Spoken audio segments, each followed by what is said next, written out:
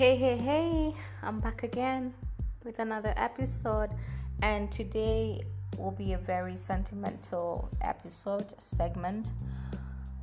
It's talking about basically, I'm going to be touching on things that we go through on a daily basis. Forget the COVID era, forget everything, but life itself is a stress, like coming out from our mother's womb is a stress itself.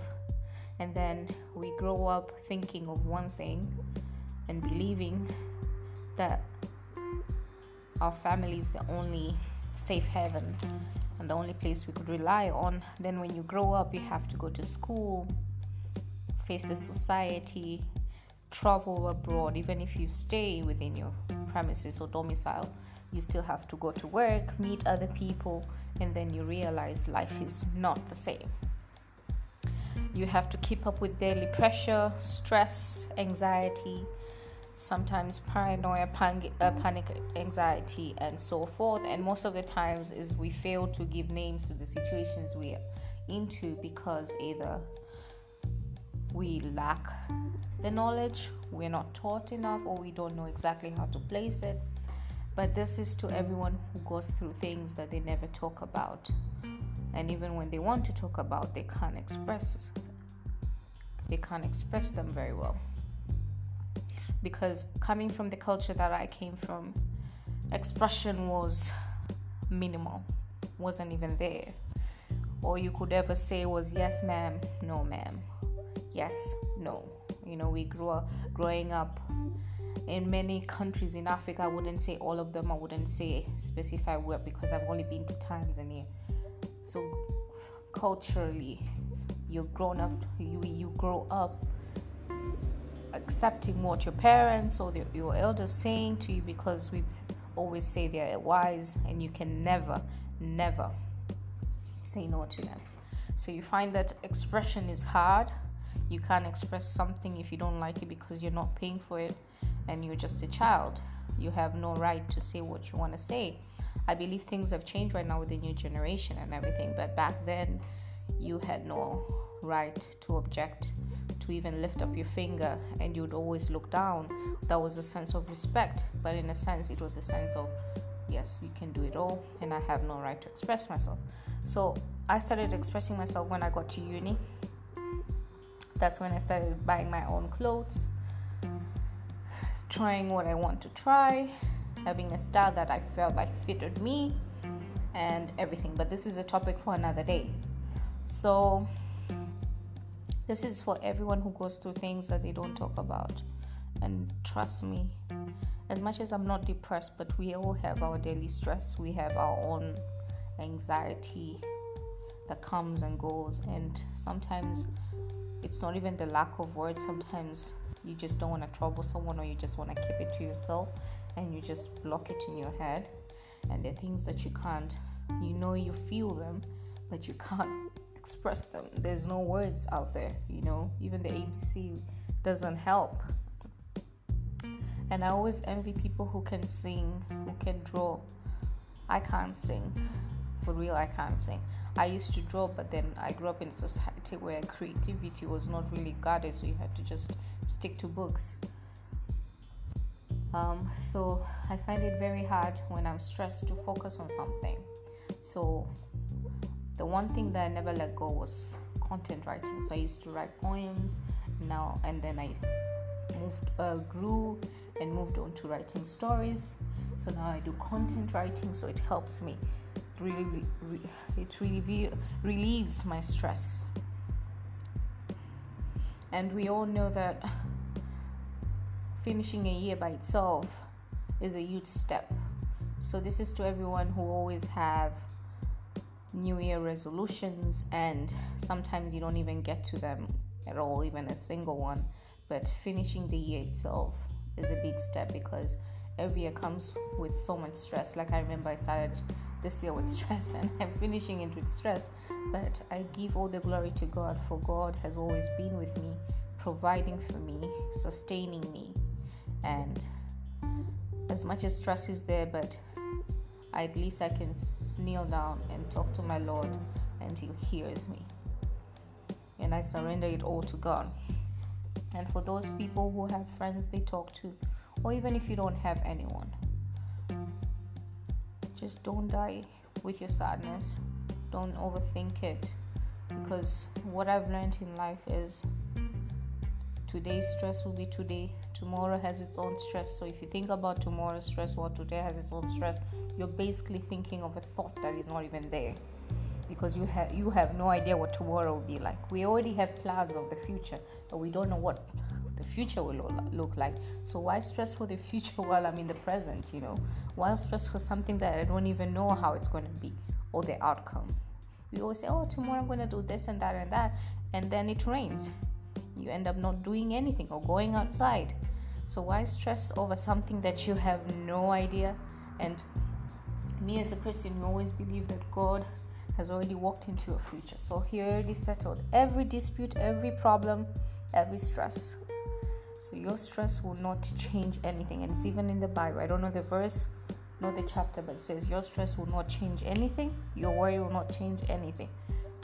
I'm not saying that we shouldn't stress, but don't stress to a point that it controls you.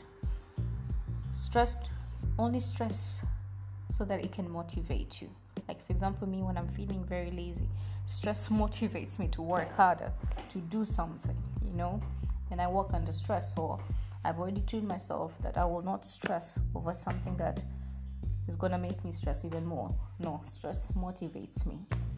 It's bad if you don't apply stress in your life. Then if you ignore every type of stress, then you would be reluctant to move on. So it depends on how you take things. So I always tell myself, don't stress about tomorrow. Today has its own stress, and you give it on to God. Why are you trusting or believing into God or something if you can't relay something, or if you can't give them your stress? Then what's the point of believing? So yes, this is what I wanted to talk about. And don't analyze anything or everything. Not everything is meant to be the way you expect it to be, or it has to be the way you want it to be, or how you understand. I've come into terms, because I used to be a control freak, so I wanted things to be my way. Also, that's just something I grew up with. That's what I saw, and that's what I know. You become what you see. So I wanted things to be my way, not realizing everyone comes from a different place, and we choose our own path. So I can't expect someone to be how I want them to be, or act how I want them to be, because what I see is not what they see. So they say beauty lies in the eyes of the beholder. I might find something pretty, but the other person might not like it. So don't assume what you're thinking is right. For example, if someone is walking by the street and they're your friend and they don't greet you today, it's not like they're ignoring you. Well, it can be, but it doesn't always necessarily have to be the negative. Sometimes someone is just stressed and doesn't even look and just wants to be left alone. So why don't you just go over and say hi and talk to the person and be like, okay, what's happening? Why do you have to assume? So I always tell myself, stop assuming, because if you assume, you're not going to live life. If you tell yourself this is this and this, you're never going to live life, because you think you have all the answers. Why don't you surprise yourself and let the world give you answers? Don't always enter into a room and have all answers. You're never going to learn. It's like moving to another place and you assume that these people are racist. This is how they're going to be just because something happened in the past. So you're going to let your past control your future. And then you're going to let your future just be gone like that. Like, that's it. I always tell myself, don't let yesterday's experience change your perception and your mentality to tomorrow's destiny or purpose. What you did, what you met yesterday, what you experienced yesterday is not going to be the same tomorrow. You might find one person who's racist of the same race, might find another one who is not, and you can't judge them. Sometimes that's what they were taught in school. Actually, literally, if you ask them, they'll be like, oh, we're taught Africa was a country, not a continent, and we don't know anything. We live in the jungle.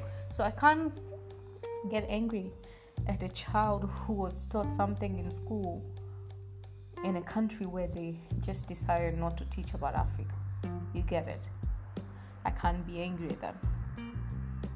what I can do and change the narrative. Because if I'm angry and I become violent, I will rub it in a way that, okay, what they were taught was true.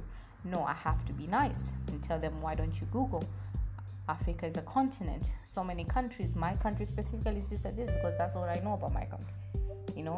I know the pieces and pieces of other countries, but I'll tell them about my country. And come, welcome. That's what I always tell people. So it's changing the narrative. Obviously, you can't change the policy. Policy makers are always going to say nothing about our continent. That's fine, but I think we need to change the narrative. Instead of sitting and talking about goals and who you fucked and everything, we can sit down and talk about our countries. I always do that. I go to, like, have you been to Tanzania? Oh my God, it's amazing. And I have my pictures. I already have my PPT. I have my speech, and I always say it's the eagle of Africa. We always go high. Nobody can ever get to our stage, because eagles they're the only birds in the world, the only animals that can fly high, and that is where Tanzania is. We are the eagles. The rest can be giants and whatever other names they call themselves, but Tanzania is Tanzania. So yeah, this is a message to you guys before the year ends, and yes, that's it. Thank you again for listening and supporting me. Bye.